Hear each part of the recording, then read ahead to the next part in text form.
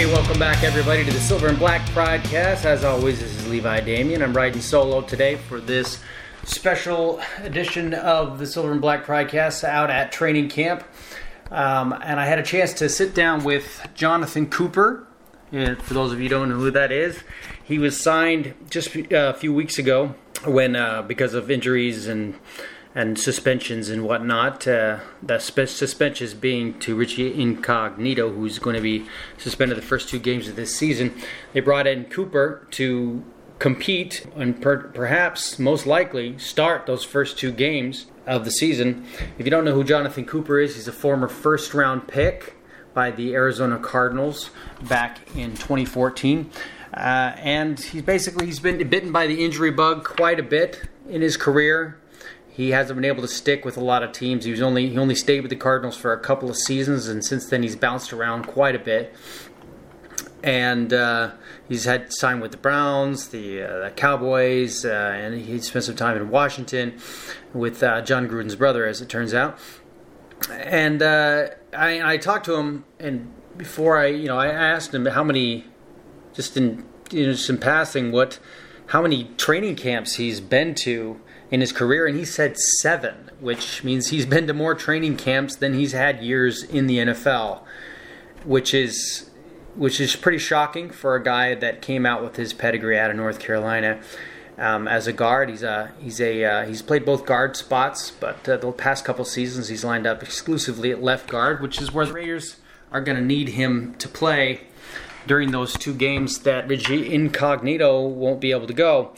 Originally, it would have been Denzel Good, who was the starter for the Raiders last season, but Good suffered a back injury, so he had surgery, and his rehab is going to have him out probably into the regular season before he's able to return. So they're really relying on Cooper in the hopes that whatever injuries that he tends to have in his career, that he'll at least be able to come in and start for those first two games. That's what's most important.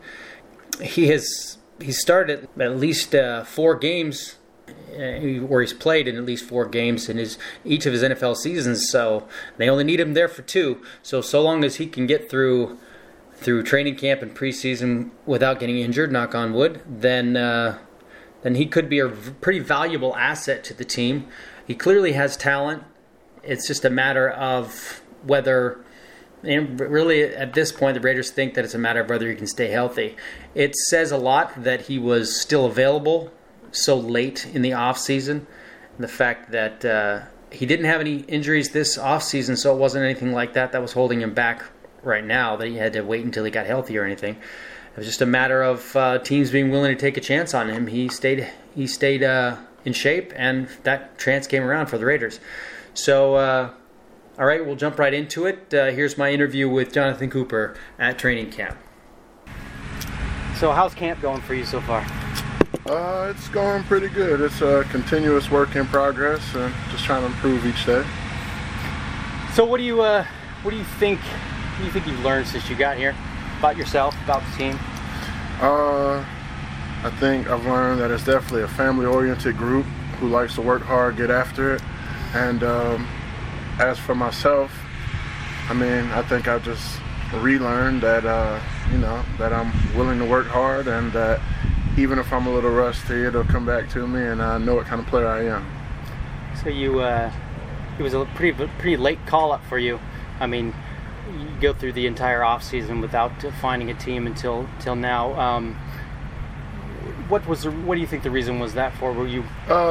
I don't know. I try not to speculate about it.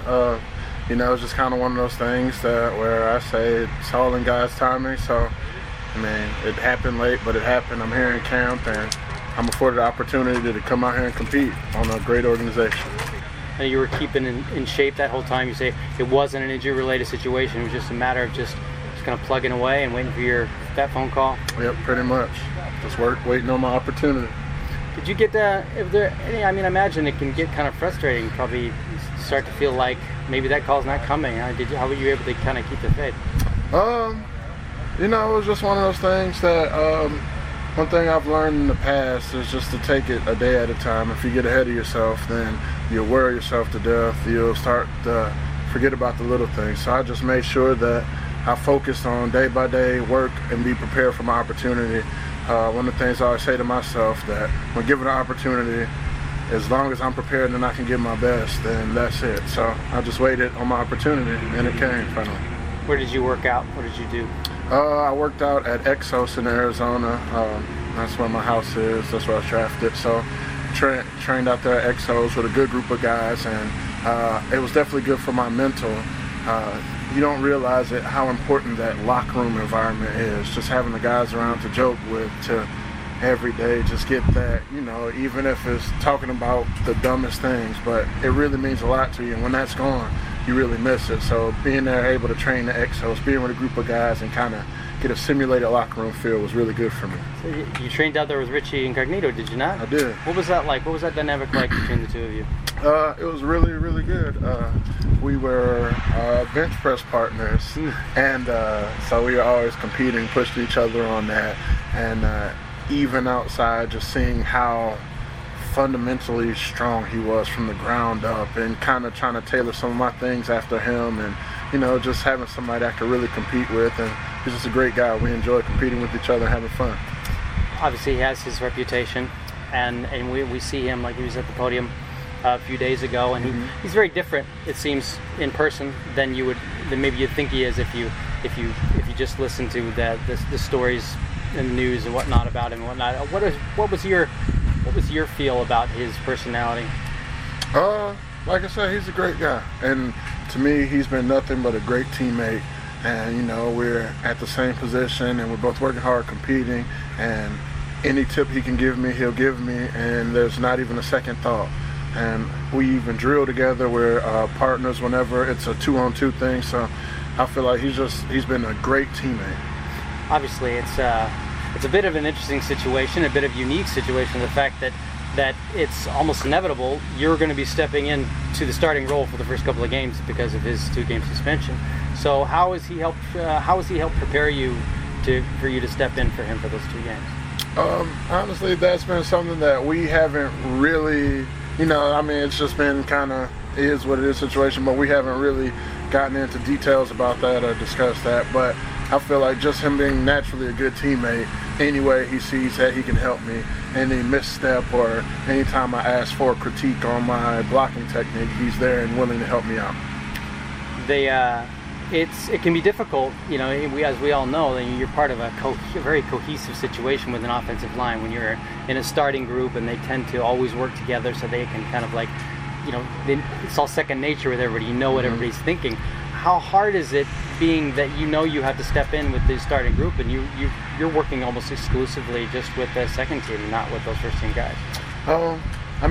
That's something where when you're surrounded by great players, there's nothing to make that adjustment. It's not that second nature feel, whereas I've been working with this guy, but when you're playing with great players who communicate and you got 5 guys on the same page, then you're good to go.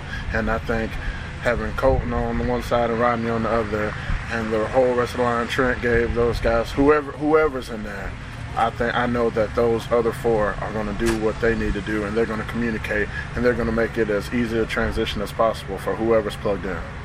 So we were talking earlier before we started here that you said you've been in 7 training camps. That's probably, it seems like a pretty tough road for a guy who was a former first-round pick to go from that to the switching of teams, the journeyman thing, and what was that? What would you say contributed to that the most? Your journey, your NFL journey, and what have you learned from it at this point? I think it's just I've had a bunch of injuries. And they've been inevitable. Nothing that I really could have done. But beyond that, I think what I've learned from it is that I'm resilient, and that if I focus on all those injuries and shoulda, woulda, coulda, what could have been, then I'll beat myself up and I won't be able to have a successful future. So that's been my main focus, is just have faith that it's all God's plan and it's going to work in my favor, and continue to do my part, and how it works out, That's what God has for me. Obviously, being a first-round pick, you probably were on a few teams' radars just for that reason alone. What do you think was the reason why you were on the Raiders' radar? Did they let you in on exactly what it was that how you got that call? No, not specifically. I mean, they just said they remembered how athletic I was, and that was something that they were looking for at this position, with some athleticism and the ability to get gritty and get in there. So they brought me in and worked me out, and I was grateful for it. So obviously injuries, you said they were inevitable, and sometimes there's just not really anything you can do about it. What are you doing to ensure that this is the start of something good, that you go upward from here? Well, I think, and that's the thing with those other injuries, that they've all been freak injuries, and it hasn't been necessarily a lack of rehab or prehab or whatever, body maintenance. It's all been things where if anybody gets fallen on in that fashion, it's going to do damage to them.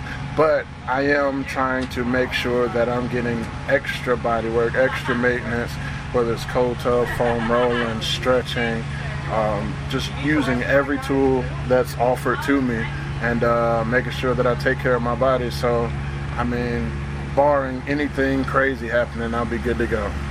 As far as from a technique standpoint, putting the injuries aside, is there something, I mean, everyone learns new things and how to improve their game throughout their NFL careers. Mm-hmm.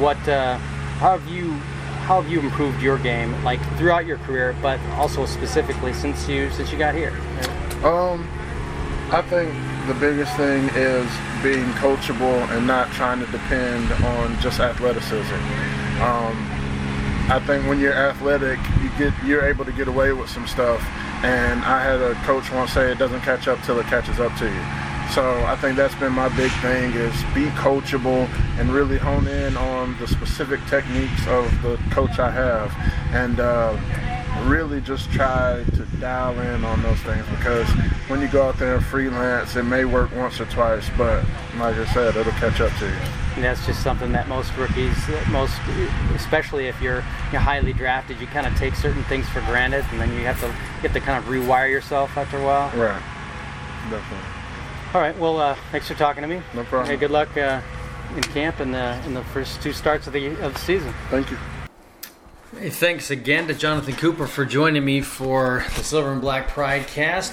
There were a couple of interesting things I thought in what he said. I mean, right at the end there, he was talking about how what the team liked about him was how athletic he was, and he also mentioned he had a lot of freak injuries, which was exactly the same words that Gruden said about him when I asked Gruden, Coach Gruden, about what. How this came about and what they liked about him and stuff like that. I'll quote him directly. He said, "I liked Cooper coming out of college. He reminded me of a guy, McIntyre, who was a 285-pound guard that could really move." That's speaking to his athleticism, which works well in Tom Cable's zone scheme system. You got to be athletic, got to be able to move. And I'll continue with the quote from Gruden. He said, "He was an early draft pick. He had some freak injuries." Like I said, that's what he said. "I know the guy that coached him last year in Washington." He's, of course, talking about his brother Jay Gruden in Washington. "He started 13 games in Dallas where Rich Bisaccia was.